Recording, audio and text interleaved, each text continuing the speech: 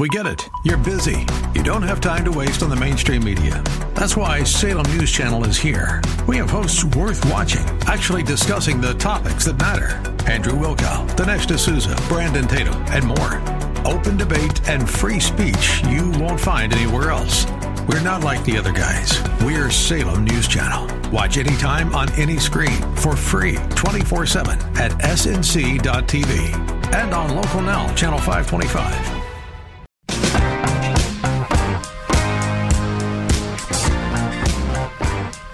Hey friends, welcome back to The Common Good, AM 1160, Hope for Your Life, alongside Aubrey Sampson. My name is Brian Fromm. Happy to have you with us today. All right, Ed Litton, Aubrey, is the president of the Southern Baptist Convention. We don't need to retell that story. You and I did many segments earlier in the summer about that, the Southern Baptist Convention, about the election of Ed Litton, and there was a real pushback. There was kind of two factions, right? You've got the very conservative side of the Southern Baptist, and you have the less conservative side, not progressive, still very conservative by most standards. Absolutely. But the other one is literally called the Conservative Baptist Network. And there's a real kind of debate going on within the Southern Baptist, plays out on Twitter all the time, plays out in other spots. Right now, you can Google this. There's actually an atheist advisor advising the Southern Baptist Convention on CRT right now, who called into question the other day through a tweet the incarnation. So we got that going on right now. Wow, interesting. It's a little nuts right now. But Ed Litton came out yesterday with a tweet about Christians and politics. And I thought this important, Aubrey, for what he said, but also because who said it. Ed Litton, again, is the president of the Southern Baptist Convention. So in many ways, he's saying, this is the direction I would like to take the denomination, right? That's a big deal. Southern Baptists are the largest Protestant denomination in the United States of America. And so when he speaks of politics, it's a big deal, and people are kind of parsing his words. So here's what I'd like to do. Okay. I'd like to read his statement for you. Okay. And then you tell me, agree, disagree, what jumps out. Just reflect on it. Okay, here we go. This is Ed Litton. He said this yesterday. He said, like most evangelicals, Southern Baptists proudly encourage patriotism and political engagement. Yet, we have always done this while insisting upon the preservation of religious freedom and the separation of church and state. As a Great Commission people, we desire all of our fellow Americans to repent of their sins and follow Jesus. But as Baptists, we firmly reject the idea that any person will come to saving faith through government coercion. We therefore also reject any notion of a state church or national religion. As God's people, our participation in political discourse must reflect our allegiance to Jesus rather than obscuring that commitment or calling it into question. Therefore, Christians should reject the callous methods and crude sloganeering of secular politics.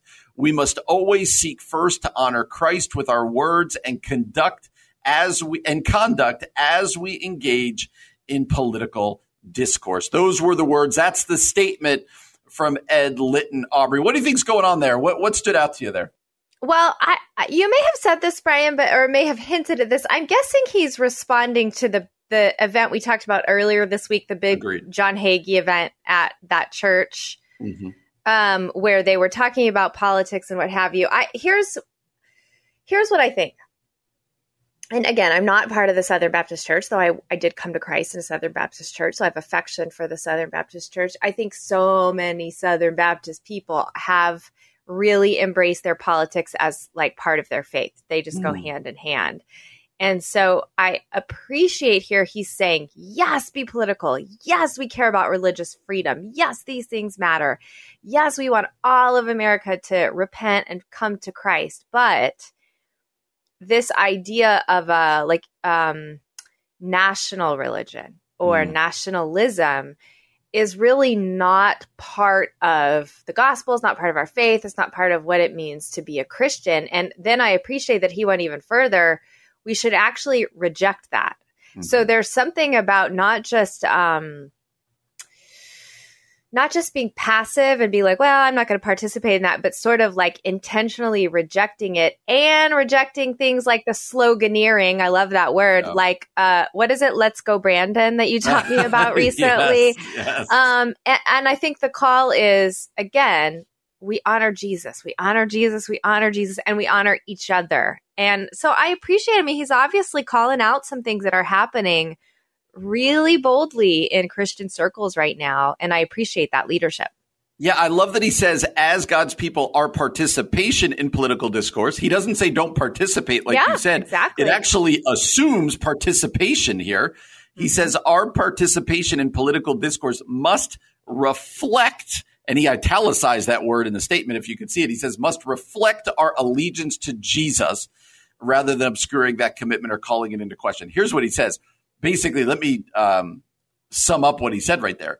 You are primarily a Christ follower if you call yourself a Christian. That's above party, that's above nation, and that's where your hope lies. And he says any part of your political discourse, whether it be your social media presence, whether it be, Aubrey, the actual policies that you back, whether it be the political candidates or party that you back, everything needs to fall under the umbrella of the lordship of Jesus. Everything primarily reflects Jesus. And so I think what he's asking the Southern Baptist people, and by extension, all of us to do, is to take a hard look at my own political discourse, my own political beliefs, my own reasons for voting for people or believing in things. Are they determined by my following of Jesus, by my devotion to Jesus? Or am I really is my lordship really a political party or a particular politician?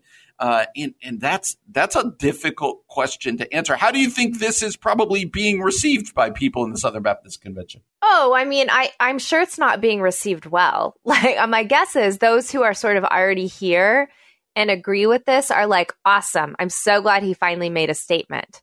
I would say those who are in that more, political affiliation, alignment with the Southern Baptist Church are angry at this. And maybe, I mean, sometimes this is what good leadership does, even though it can feel really painful.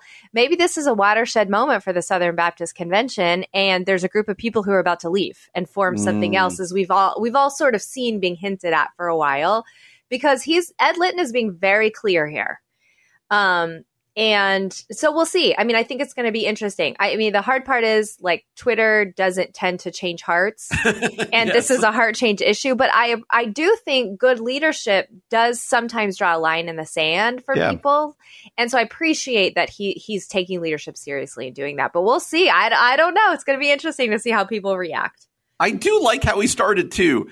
Like most evangelicals, Southern Baptists proudly encourage patriotism and political engagement. Sometimes when you say things like we're Christians first, we're for the kingdom of Jesus, people think that you're saying reject America, right? Reject any political engagement. Not at all. Right. I want to go to the 4th of July parade and wave the flag and cheer and celebrate. I think what Ed Litton's trying to do, and what I think you and I try to do on the show, is say, just have it in the right priority level.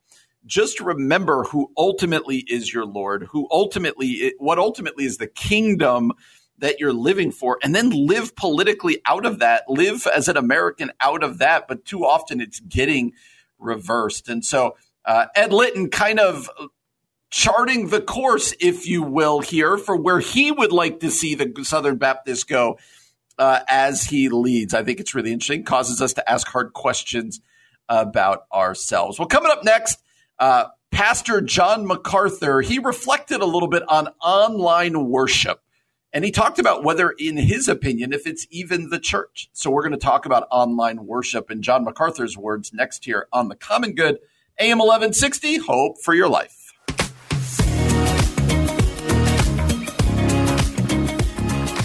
Hey friends, welcome back to The Common Good, AM 1160, Hope for Your Life. Alongside Aubrey Sampson, my name is Brian Fromm. So glad to have you with us today. Aubrey, we've said this often on the show. You and I are both pastors, and In some ways, since March 15th of 2020, everything has kind of changed, right? Everything about the nature of church feels like it has changed. We've gotten introduced to things like Zoom, to things like a lot of us, especially churches your size, my size, we weren't live streaming before. But then we quickly were forced into doing it, whether it be through your own platform or Facebook Live or on YouTube or whatever else it might be. And now the question, as churches have either fully started meeting again or are starting to meet again, and wherever you fall on that, the question is, what role does technology now play going forward? What role do we believe? And John MacArthur from Grace Community Church out in California, he had some strong words the other day about what he called Zoom church. This was in relation to a question he was asked. He was clearly taking a kind of question and answer time at his church. And this was posted on Grace to You. It was posted on October 31st. A young man got up and asked basically, what is church and what's not, right? Like he's talking about this young man was talking about he's got friends doing Bible studies over Zoom. They're gathering together on text strings. They're doing this and that. And asking MacArthur, basically, is this church? I want you to hear a little bit of John MacArthur's answers.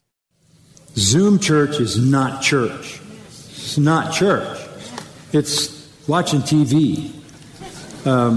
There's nothing about that fulfills the biblical definition of coming together, stimulating one another to love and good works, coming together, singing, speaking to yourselves in psalms, hymns, spiritual songs, singing, making melody to the Lord, sitting under the Word of God, praying together, being led by those who preach the Word and open the Scripture. The definition of a church is crystal clear in the New Testament. We see the picture of it. They came together on the first day of the week. They worshiped the Lord. They prayed. We know it was the apostles' doctrine, prayer. It was fellowship, and it was the breaking of bread and the Lord's Supper. So the church is defined clearly. And it's the communion of the saints. It's fellowship. It's partnership. The term koinonia means a coming together, a unifying together. It doesn't even function unless people are mutually, as we were saying this morning, mutually using their spiritual gifts for one another and meeting the wonderful fulfillment of all the one another's. How many times in the New Testament edify one another, pray for one another, rebuke one another, build up one another, on, one another's. We're only the church when we are together. And the church is the church when it corporately worships, when it corporately prays, when it corporately hears the preaching of the Word of God. And those are the things that define the church. All right, so the headline there, Aubrey, is Zoom church is not church, right? And he kind of unpacks what he sees as the important elements of a church. And I totally see where he's coming from. A lot that I agree with, but it raises a couple questions for me as well. But what did you think about just kind of his initial, hear the foundations of what makes a church a church? Yeah, I mean, as we've been leading in 2020, 2021, of course, Kevin and I have been asking that question too, like what does make the church the church? And, obviously we do find some great truth in Acts chapter 2 that the church gathered together regularly for the breaking of bread and the teaching of the word, and they met each other's needs, shared everything they had. Like that's such a beautiful picture of who the church is. And I believe that the church is mostly the church when we are embodied, when we are together. I don't think that necessarily has to be in a building, but when we are together, worshiping God, serving Him, sharing the sacraments, etc. I mean, we're a communal faith, right? Not an individual faith. I do think some of the beauty of Zoom or online church or what have you over the years, especially over the past 2 years, is there's been a missing portion of the population that I think a lot of our churches have missed. Now, mega churches have not, but us kind of medium to smaller churches have missed. Right. And that is those who are homebound, whether or not it's COVID, people who just can't leave their home because of health issues or social anxiety or just other reasons, ill health, or they're caring for an aging parent or what have you. There's a lot of people in that segment of the population. And so there is something really beautiful about online church, because then people who are lonely and isolated can actually feel like they're a part of something. There's something really beautiful about even Zoom Bible studies, because people who are separate from another can be connected to other people. We had a woman, this is just an anecdotal example, but we had a woman from Canada who began to join one of the Bible studies Kevin and I led during COVID over Zoom. And she was so lonely. And that was her only time to be in community. We kept encouraging her to go find a church in her town, but she, for whatever reason, was really connecting with Renewal for a while. And so I agree wholeheartedly that the church should be together. Yeah. I also agree wholeheartedly that I don't think we're going to actually change the direction of technology. Like, that's too big of a ship to try to move. And so where can we utilize church for the sake of church in a really God-honoring and people-honoring way? I think there's a lot of meaningful ways we can do church and add to church on or supplement church. I'm not sure the language yet, but there's a place for both, perhaps. What do you think, Brian? Yeah, I think you and I are in the same spot. I think we want to do what MacArthur did here and hold up the value of the embodied church. We want to hold up the value of the one another's, the joining together, the being a part of a community. It's really difficult to be part of a community when you're just watching online. I wouldn't go so far as John MacArthur goes that this is just watching TV. Right. But I get where he's coming from. Yeah. But what I would say is now's the opportunity, especially for churches our size. Like you said, mega churches and stuff, they've been utilizing the technology pre-COVID.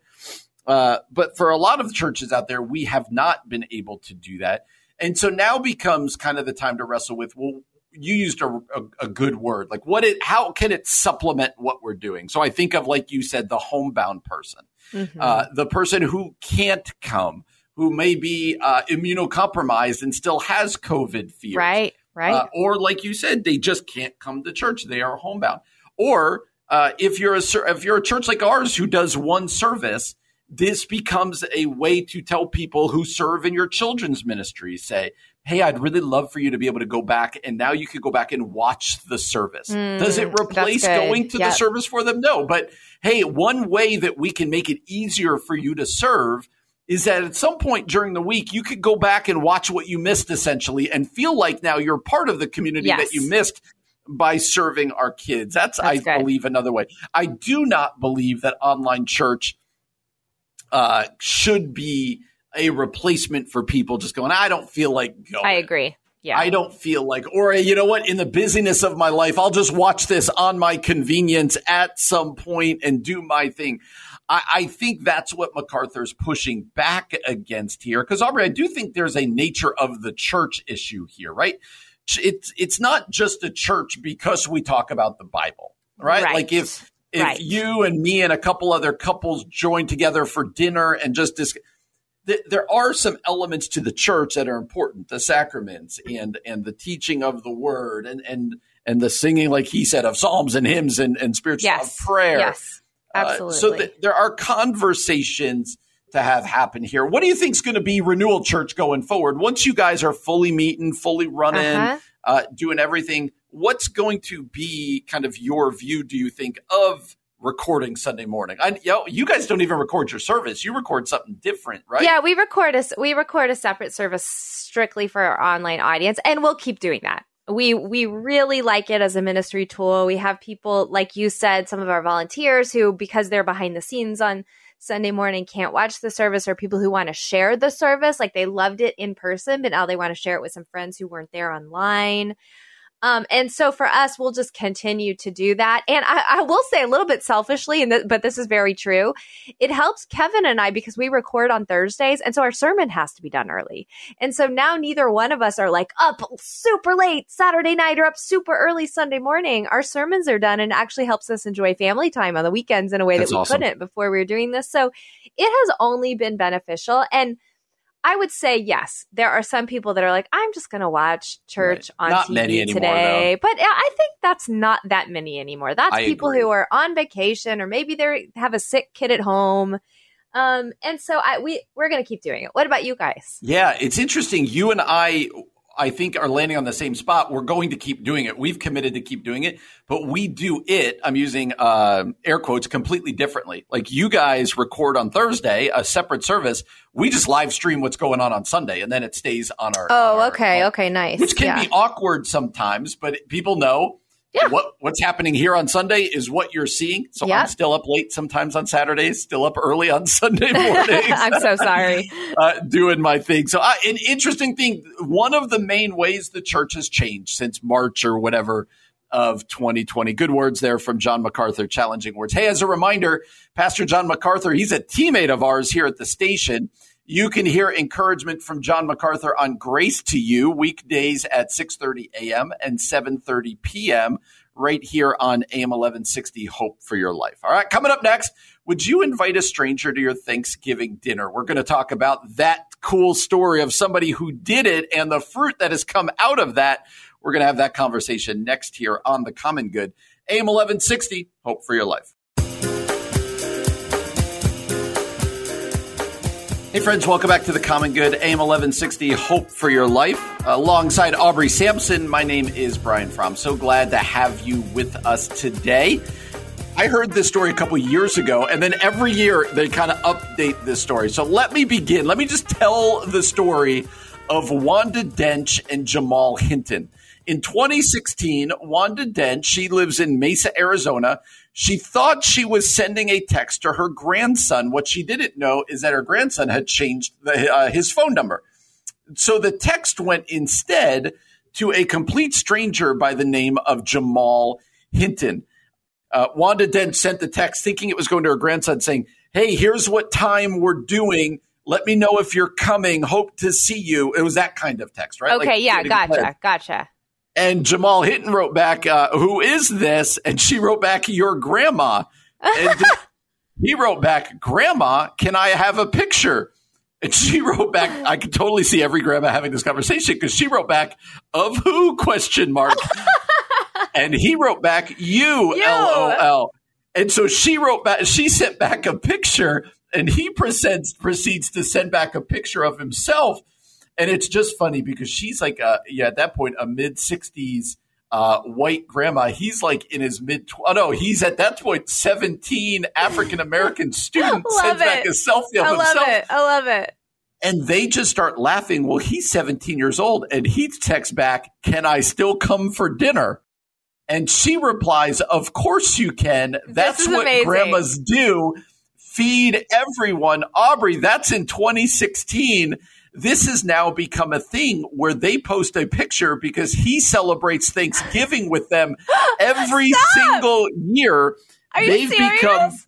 They've become good friends. Now at 22 years old, he confirmed the other day, quote, we're all set for year 6. Okay, I'm obsessed with this. Along with a screenshot of a text message from Dench inviting him and now his family over for dinner. This is amazing. Once again. Now, they haven't met in person because of the pandemic, but now they're doing it again, and they keep posting pictures from every year.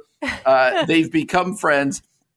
Wanda Dent said, my dad is Navy, so we would invite vets over that we didn't know either for Thanksgiving. Wow. So I saw his picture. Even though I invited him, I did not think for a second that he'd want to come to my house after seeing my picture.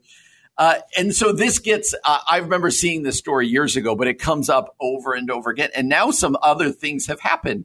The two shared the holiday meal for the 5th time last year, right after Dench's husband died of COVID-19. No. They'd been married for 40 years. And so it's the first time last year without him.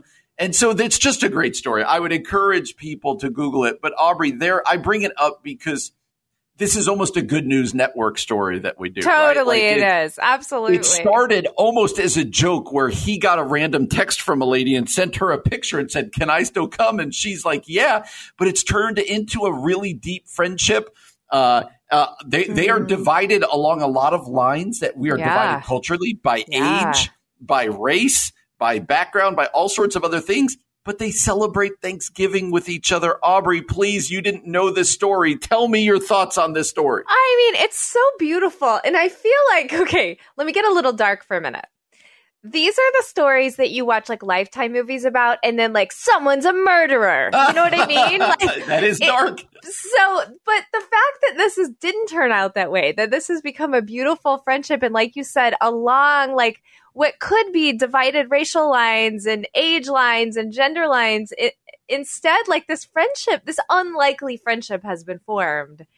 And now they're really in each other's lives. Like after her husband died, I just think there's something so beautiful about this. And, you know, I'm not saying that we know that they were both lonely people, but the reality is it's one of those moments where the Lord truly does put the lonely in families and like connected them and gave them to each other. And I'm sure this is going to be a lifelong friendship. You know, I hope it's a lifelong friendship. Yeah. And soon we'll probably read the book about it or see the Lifetime movie about it or whatever. But I think this is so great. Here's my big question. Why did her grandson change his phone number and not tell grandma?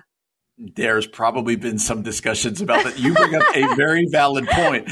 And I also thought when you said, well, I can't wait to see the movie about it, definitely Sandra Bullock. I mean, this is like Sandra Bullock's lane right here.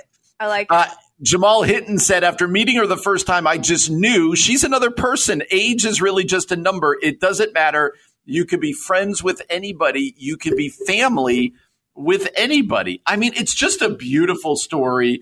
And like you said, it's got so much to it. Aubrey, I do think this teaches us something about being aware of people out there, being hospitable. Like that's a Christian trait. Yes. Looking past things that normally divide us culturally. Yes. And taking a chance. It was kind of a chance to be like, sure, come to my family Thanksgiving. Yes. Maybe not as dark as a chance of what you said, but but you're taking a chance. At the very least, it could have ruined their Thanksgiving, right? Who knows what this guy is? But it's really blossomed a beautiful friendship. Don't you think there's a lesson here about hospitality, about willing to have your life kind of thrown in upside down a little bit, and about just the idea of community and friendship here? Yeah, there is definitely a lesson here about, you know, just welcoming everyone to the table. And in some cases, literally the Thanksgiving table and seeing who maybe doesn't have an invitation at Thanksgiving, and you could be the one to extend that invitation to them, or being willing to maybe get out of your comfort zone and invite somebody into your life. I mean, all those things, you know, I know like the introverts out there, including myself, are like, no, I would never do this. But what might God do? I mean, I think that's what this story is like. Look at what God did. And you just don't know the little miracles that could happen if you decide to take a risk and say yes and invite somebody into whatever it is you're doing. I mean, it's challenging for me. It is really challenging for me. Yeah. You do ask the important question here, though. What the heck is up with the grandson? What is the grandson? You know? I wonder if he still got the invite. So go ahead, Aubrey. Today, it's your homework. I want you to Google Wanda Dench and Jamal Hinton, and you'll see news reports from the past 6 years about it. The best part is like the very initial text string that went between them. It's just such a fun story. Like you said, I think it'll be a movie. Coming up next, how do you make connections with those you love while also handling all of the stress that comes at the holiday season? That's something so many of us deal with. We're going to talk about it next year on The Common Good. AM 1160, Hope for Your Life.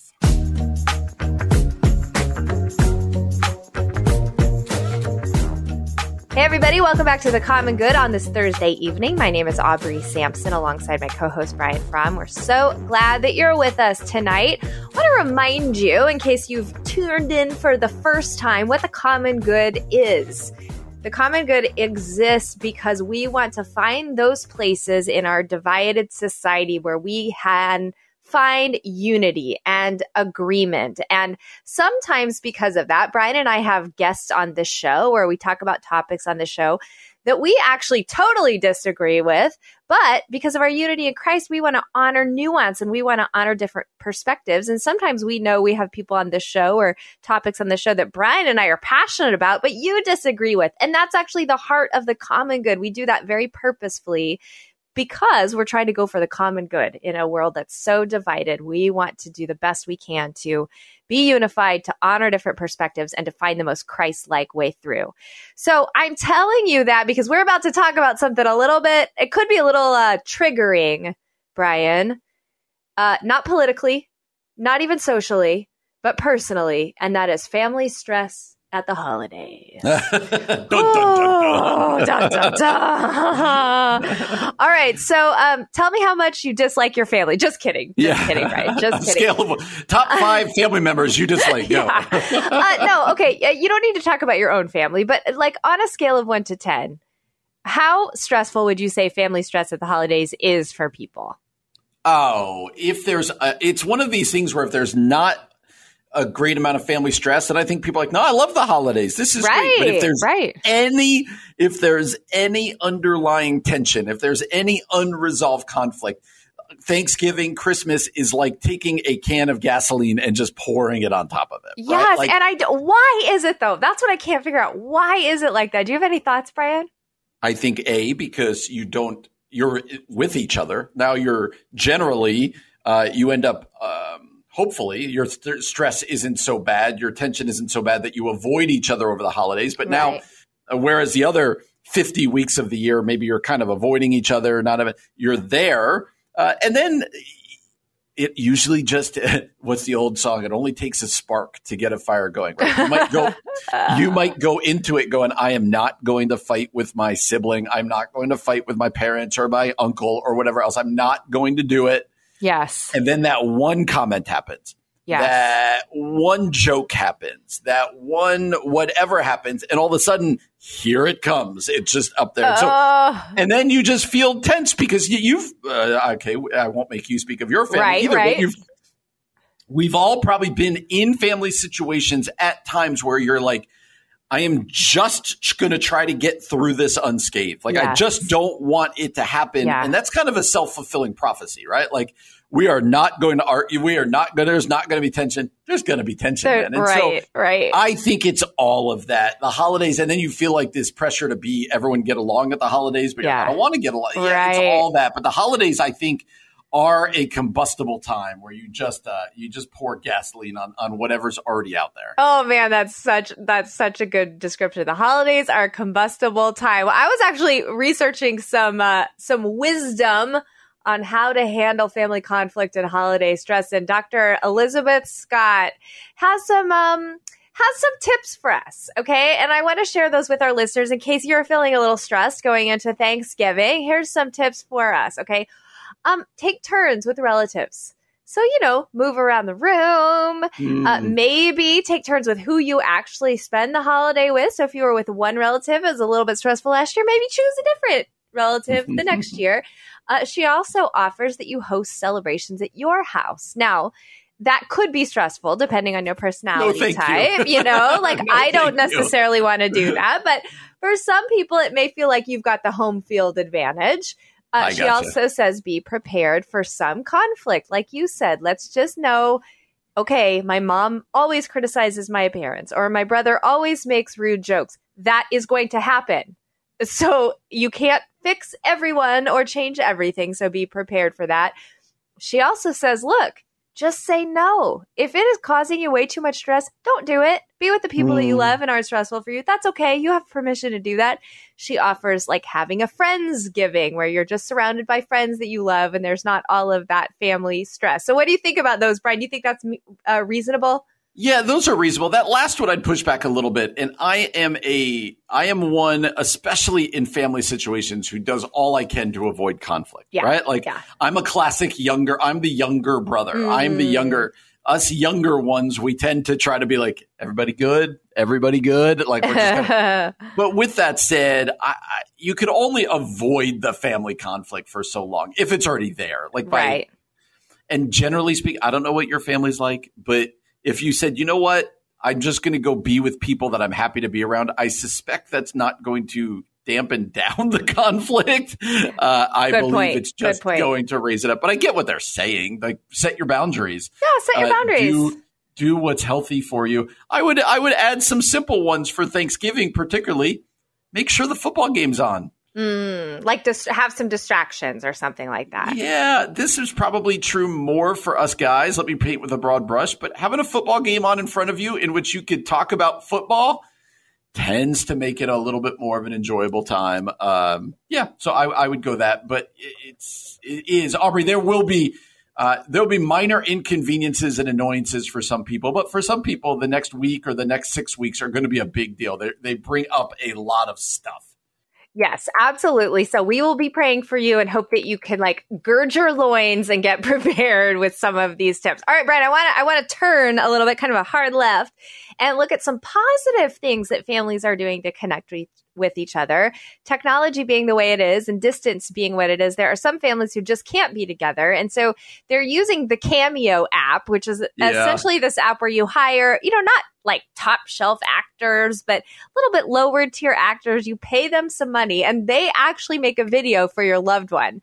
And Brian Baumgartner, who plays my favorite character on The Office, Kevin. I know you love Kevin too, right? Yeah. Love Kevin Malone. Yeah. Yes. Well, he made $1 million on Cameo, making these Cameo videos. But here's what's so cool. The BBC interviewed him and he talked about how he remembers why it matters, essentially, why Cameo matters. So I wanted to take a listen to that.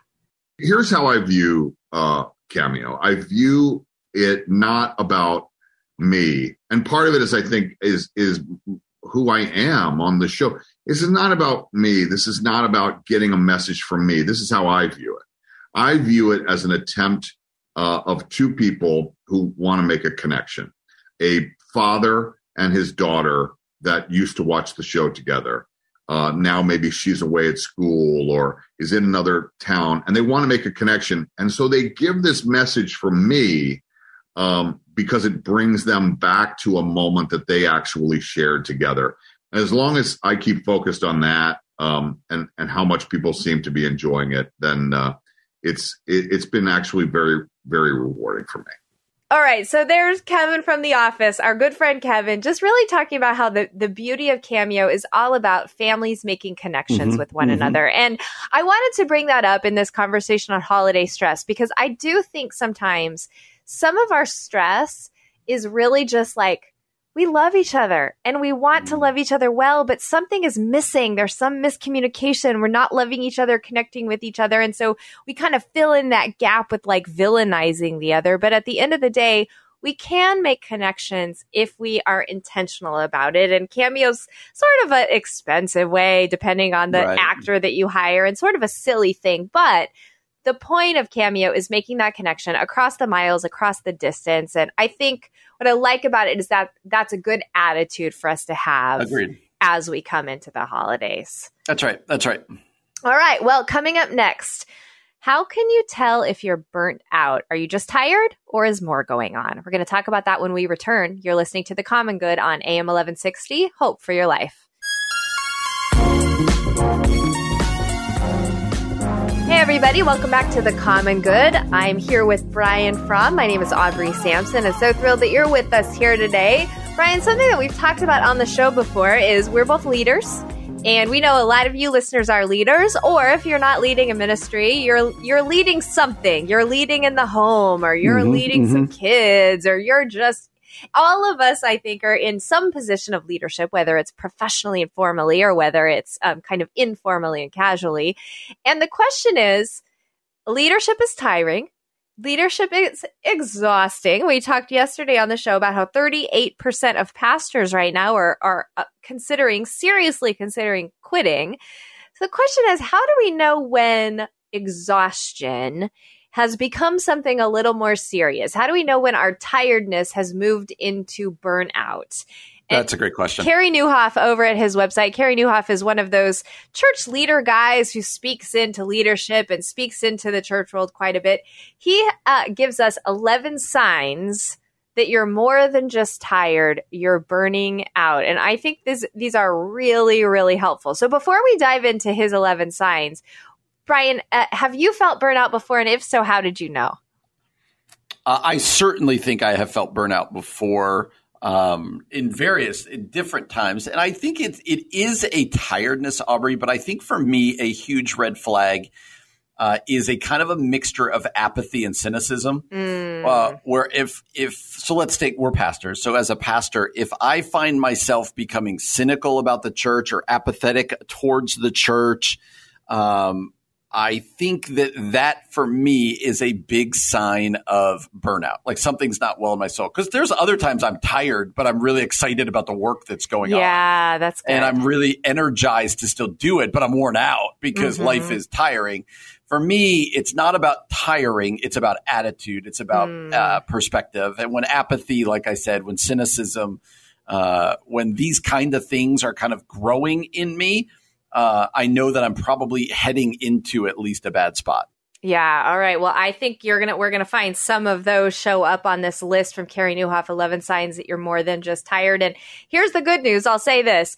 He says he's going to post later about ways to recover from burnout. So we'll have to circle back to this because I think I'm going to fit into some of these categories and I need some help. All right. Carey Nieuwhof, I need some help. All right. But here's some of the points he makes. You might be burnout. If your passion fades, that's something of what you were talking about. Everyone struggles with passion from time to time. But burnout moves you into a place of sustained motivation loss. Think about it. For those of you in leadership or ministry, you used to have passion for what you did. Passion got you into leadership, but passion may die. And he says for him, he just couldn't feel it. Like he knew what he was doing was important, but he just couldn't feel it. He could not find his passion anymore. I'll read another one, and Brian, I'll let you take over here. But number 2, he says, your main emotion is numbness. You no longer feel highs or lows. He says if you're healthy, you feel things. You experience highs and lows. But when he was burnt out, he couldn't feel either properly anymore. I think that's a really interesting one. Yeah, that's kind of that apathy I was telling you about. Absolutely. Too. Like, you're just like, whatever. Like, okay. He says, the next one, he says, little things make you disproportionately angry. When you regularly lose your cool over small things, it's a sign that something deeper is very wrong. And I think that's what this is all about. Yeah. Whether you use the term burnout or other stuff, it's this idea that there's things in my soul that aren't right. That it runs deeper than, I'm just frustrated. And that one is good. If a little thing makes you fly off the handle or just go nuts, that's a bad sign. And number 4, everybody drains you. He says, people are a mixed bag for sure. Some energize, some don't. I get that. On this side of heaven, that's life. But when I get burned out, I realize nobody energizes me anymore. Not even my family, my friends, or my leadership team. Wow. I think that's a huge red flag right there. If you're just good. Like, if there's people in your life that you used to like, be like, oh, I can't wait to grab coffee with them. I can't wait to hang out. And now you're just like, I don't want that's just a chore. I don't want to do that. I think that's a big red flag for what's going on in your soul. Yeah, that's good. All right, here's a few more. You're becoming cynical. He says, I like this one. Oh, cynicism. It's hard not to become cynical as you age. That is very true. But he says, if you find your cynicism advancing at a rapid rate, it might be a sign you're burning out. Then nothing satisfies you. Sleep doesn't, prayer doesn't, good people don't, recreation doesn't, vacation doesn't, work doesn't, food doesn't. That's a sign of depression, a sign that you're burnt out. Let me read one more. You can't think straight. When you're burning out, your heart messes with your head and you lose the ability to think straight. That's a really interesting one too. That is. Number 8's an obvious one. I think that your productivity is dropping. You're just not getting much done anymore, right? You're like, because if you're not motivated, if you're not into your work, you're going to drop your productivity. Number 9, a big one, you're self-medicating. In the early stages of burnout, many people turn to self-medicating to numb the pain, whether it's overeating, overworking, sexual addictions, drinking, impulsive spending, or even drugs. You choose a path of self-medication over self-care. There's the important phrase. Yeah. You're trying to numb yourself so you don't have to look at what's going on in my soul. Let me read number 10, and then you can do the last two. You don't laugh anymore. Wow. She may not even remember saying this to me, but years ago, I was just kind of in like a little bit of a lull, a little bit of a valley, I should say. And my wife said this exact thing to me. She probably doesn't even remember. Just like, you're just not, you don't seem like you're having fun ever. You're not laughing. Like we're used to you being the laugher, you know? And this, you're the funny guy. And I had to think about it. I remember this was years ago, but I remember thinking to myself, I think she's right. And why is that? Like what's taking away that joy that even when life is hard, being able to laugh at yourself or at others? And he says, this is another red flag. Why don't you take the last one? Yeah, the last one, he says, sleep and time off no longer refuel you. So if you're just tired, a good night's sleep or a week off or two will help most healthy people bounce back with fresh energy. But if you're burning out, sleep and time no longer refuel you. You could have a month off when you're burnout and not feel any difference. I think that's a really, really important sign as well. Okay, so Brian, with a couple minutes we have left, he's going to tell us in another post how we get better at it. In another post. how we recover from burnout. But what would you say, just pastorally, to the listener out there who's like, man, I fit into a lot of those categories right now. I don't know what to do about it.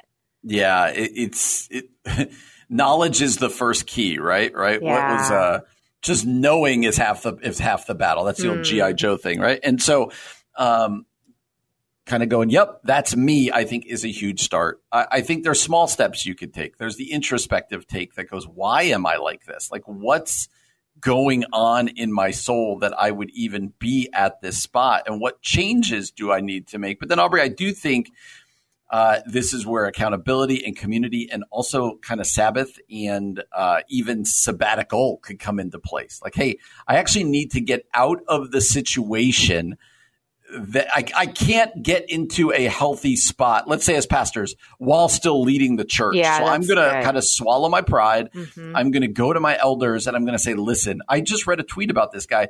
Man, Aubrey, I wish I remembered the name. I read a tweet the other day of a pastor who got up. He was saying this in his tweet. He got up this past Sunday and he immediately started weeping and just sat down. He just broke. He broke. And in the tweet, he said, my elders have blessed me with 8 weeks to kind of like get right and get away. Sometimes it's a complete removal of what's going on. That's the only answer. And that requires some humility, right? To go to your elders, to go to your board of directors, whatever job you're in, and go, listen, if you want me here long term, you need to kind of kick me out short term. And like, so I can figure some things out. So that's a couple that come to mind. I don't know if any more come to mind for you. Yeah, I mean, I think that Sabbath rest is so important. And then I honestly think that there may be a point, and there probably is a point, when it's so severe that you need to see a therapist. And there's no shame in that. There's no harm in that. In fact, it's better for you. It's better for your ministry. It's better for your family in the long run if you get the help you need, because you're not going to be able to pull yourself up by your bootstraps. You're not going to be able to just one day wake up and be okay. You're going to need some help, and that's okay. That actually will probably make you a better leader in the long run, that you have been through something, done the soul work you need to do to find healing so that you can keep going. I think the people that you serve are going to be better served because of that. So anyway, we hope you're not burnout, but if you are, we hope you take good care of yourself, especially over the holidays. Well, coming up next, we're going to find out how God surprises us by the incredible things he does in our lives. You're listening to The Common Good on AM 1160, Hope for Your Life. Hey, everybody. Welcome back to The Common Good. My name is Aubrey Sampson alongside my co-host Brian Fromm, and it is the end of the show. And one of our favorite things to do at the end of every show is to send you home with something inspiring and encouraging. And I was thinking about, Brian, there's a lot of times when people speak no's over us, or they reject us, or you hear these stories of like a Michael Jordan who gets cut from his team and then grows up to be Michael Jordan. You know what I mean? We talked about this on the show, I think last week or the week before, about Jewel, the singer, who, was like playing to nobody when she first started out making her music, and basically was told to quit, but she kept going because she had this dream. And so it's kind of an interesting concept when someone tells us no, but God is clearly calling us something. How do we respond to that? Mm-hmm. And Christine Caine, she's a friend of the show. She was preaching recently somewhere and really shared about in her own story how that happened. And I wanted to play it for our listeners because I think it is so, so powerful. Let's go ahead and take a listen to that.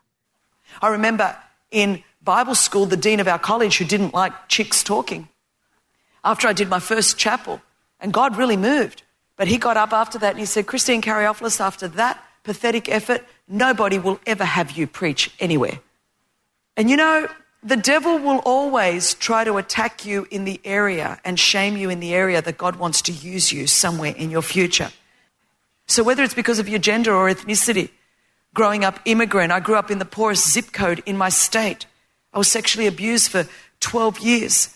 I found out at 33 that I was adopted. I had no idea. My brother got a letter from the government. He found out he was adopted, and when he went to confront my mother, in that moment, my mum said to me, Christine, since we're telling the truth today, do you want to know the whole truth? And so in that sense, at 33 years old, I found out that I wasn't who I thought I was. I found out that I was adopted. So there was a whole brokenness. I tell everyone everywhere, I fit every government funding category in Australia. I'm a marginalised, oppressed, dispossessed, poor, ethnic, minority, abused, adopted chick. I could make a fortune on government funding because they fund people like me and they give me a label and they say, victim, we will pay you every week and remind you of your victim status. But church, I read the book and my Bible says that he's redeemed my life from the pit, that I am no longer a victim, but we are more than conquerors through Christ Jesus who strengthened us, more than. And now God's using all the things that the enemy meant for evil in my life to bring redemption and hope to others. It would be just like God to take an unnamed, unwanted, abused, adopted chick from the back of Sydney, Australia, and not only rescue me, but now use me to turn around and open the prison doors for those that are still bound and still in captivity. That's what more than a conqueror is. It's not that I just get by and just got through, but now we can open up the prison doors for others. Okay, so what I love about this line, what I love about one of the lines that she preached there, Brian, was when she said something like, it's right where the enemy is trying to shut you down or trying to silence you. That's the very place that God wants to use you for his kingdom. And I think that perspective is really, really empowering, because I do think sometimes we can let other people's rejection or a door closed or whatever make us feel like, well, yeah, I don't know. Maybe I am misreading my calling, or I am not supposed to go after this thing that I feel like God has put in my heart. But what if it's actually the opposite? What if it's the enemy trying to keep you because God wants to use you powerfully in that way? I don't know. I think there's something really encouraging about that. What do you think? Yeah, we're all going to run into rejection, and not everybody's rejection is valid. And so we're going to need to decide, do I believe that this is where God is calling me? Do I believe I'm gifted to do this? Am I passionate about this direction? Understanding along the way that it happens every time. Along the way, there's going to be people who tell us, this isn't for you. You're not good enough. You can't do this. And the question, Aubrey, becomes, how do you just move forward from that? Or does that just totally derail your dream, right? Like, yes. I'll remember when we were getting ready to leave Glen Ellyn Bible Church and start Four Corners Community Church. And we did a big church meeting at Glen Ellyn Bible Church. And this guy, who was actually a friend of mine, he raised his hand. There's this room full of people, raised his hand. Kelly, our pastor, was taking questions. And I'll never forget it, even though it was 13 years ago. He said, no offense, but why in the world do we think Brian is the right person to do this? Whoa. And I was just like, no offense taken. And like, it was like, at that moment, Aubrey, I could have said to myself, he's right. Right. Like, not everybody thinks I should do this. Right. Like, what? This is not like unanimity here. Maybe he's right. Maybe I'm not this. Maybe I'm not this. Or we go, yeah, that stings a little bit. But you know what? I still believe that the people I trust have affirmed this. Yeah. God has called me to this. The doors are open. We're going to do this. I think Christine Caine could have walked off there and said, he's right. Like, I am never going to mount to anything as a speaker. Or she could keep working on her craft. Yes. She could keep doing it. And she has since turned into not one of the best women speakers. She's turned into one of the best Christian speakers in the world. Period. Yes, globally recognized. Yeah. And that could have all gotten derailed if she heard one bit of criticism and said, I'm done. I'm out. Yeah. And so I think we come up to those crossroads all the time. And the question is going to be, where do we either listen to it and go, yeah, they're right? Or where do we go, you know what? I hear that, but I'm going to keep soldiering on because I believe that God has called me to do this. Yeah, that's so helpful, Brian. I think for me, my personality type, I'll just be vulnerable with our listeners. I do not have thick skin. I wish I had thick skin, but I am so sensitive sometimes and like overly fragile. Not all the time, but when it comes to criticism, especially about like my speaking or ministry. And I tend to believe the worst about myself. So if I've heard criticisms like that, I'm like, I should never do anything again. But then I do. I mean, thankfully, then the Holy Spirit is like, all right, girl, like lift your head up. What have I called you to do? Look at the opportunities I've given you. Find out what the nuggets of truth are. But then you have to move forward. Because if you're going to be in leadership of any kind, if you're going to be in any, I mean, it doesn't matter if you're in a public position or a private position. It doesn't matter what you're doing. Like you said, there's going to be criticism. And so we have to have the resiliency developed in us to be able to bounce back and keep going, especially if God is clearly presenting opportunities or God has clearly put us where we are. You can't let these voices in the world stop you. It can be easy to do that. So then I think the next question is how do you respond? So in that moment, Brian, you said you were just looking to the people who had affirmed you and you knew already in your heart that God had called you to do this. I mean, was that a very intentional decision? Am I going to listen to this person or not listen to this person? Or were you just kind of firm in your beliefs and so it didn't shake you at all? By that point, people who I really trusted were kind of in my corner. They were saying, hey, we believe this is right. We believe you'd be good at this. And so if that had happened at the front end of the conversation, I might have been really thrown. I might have said, oh, okay, yeah, no, maybe we should go a different direction. Maybe we should put brakes on this. And there were enough people in my life that I'd gone to before. And I think that's an important point, Aubrey, in this is who are you going to trust? That's good. Not everybody's opinions can be equal to you, right? That's good. But who are the people that when I hear from them, I'm going to put a lot of weight in that. And who are the people who, just to be honest, you're going to go, that stings, or like what we said with Keller before, I'm going to try to figure out where there's truth in that. But in the end, I'm okay with whatever that person thinks, and it's not going to throw me off. Yeah. That's a really, I think, encouraging good word for all of us. And hopefully if you're out there today and you have felt rejected for some reason or shamed for some reason, that you can see that the Lord is actually writing a bigger, better story than you could imagine. And anyway, we hope that brings you some hope on this Thursday evening. Well, we will be back tomorrow right here from 4 to 6 p.m. Tomorrow's Friday. So we are looking forward to our top 5 list and some special guests. It's going to be a great show. For Brian Fromm, I'm Aubrey Sampson, and you've been listening to The Common Good on AM 1160. Hope for your life.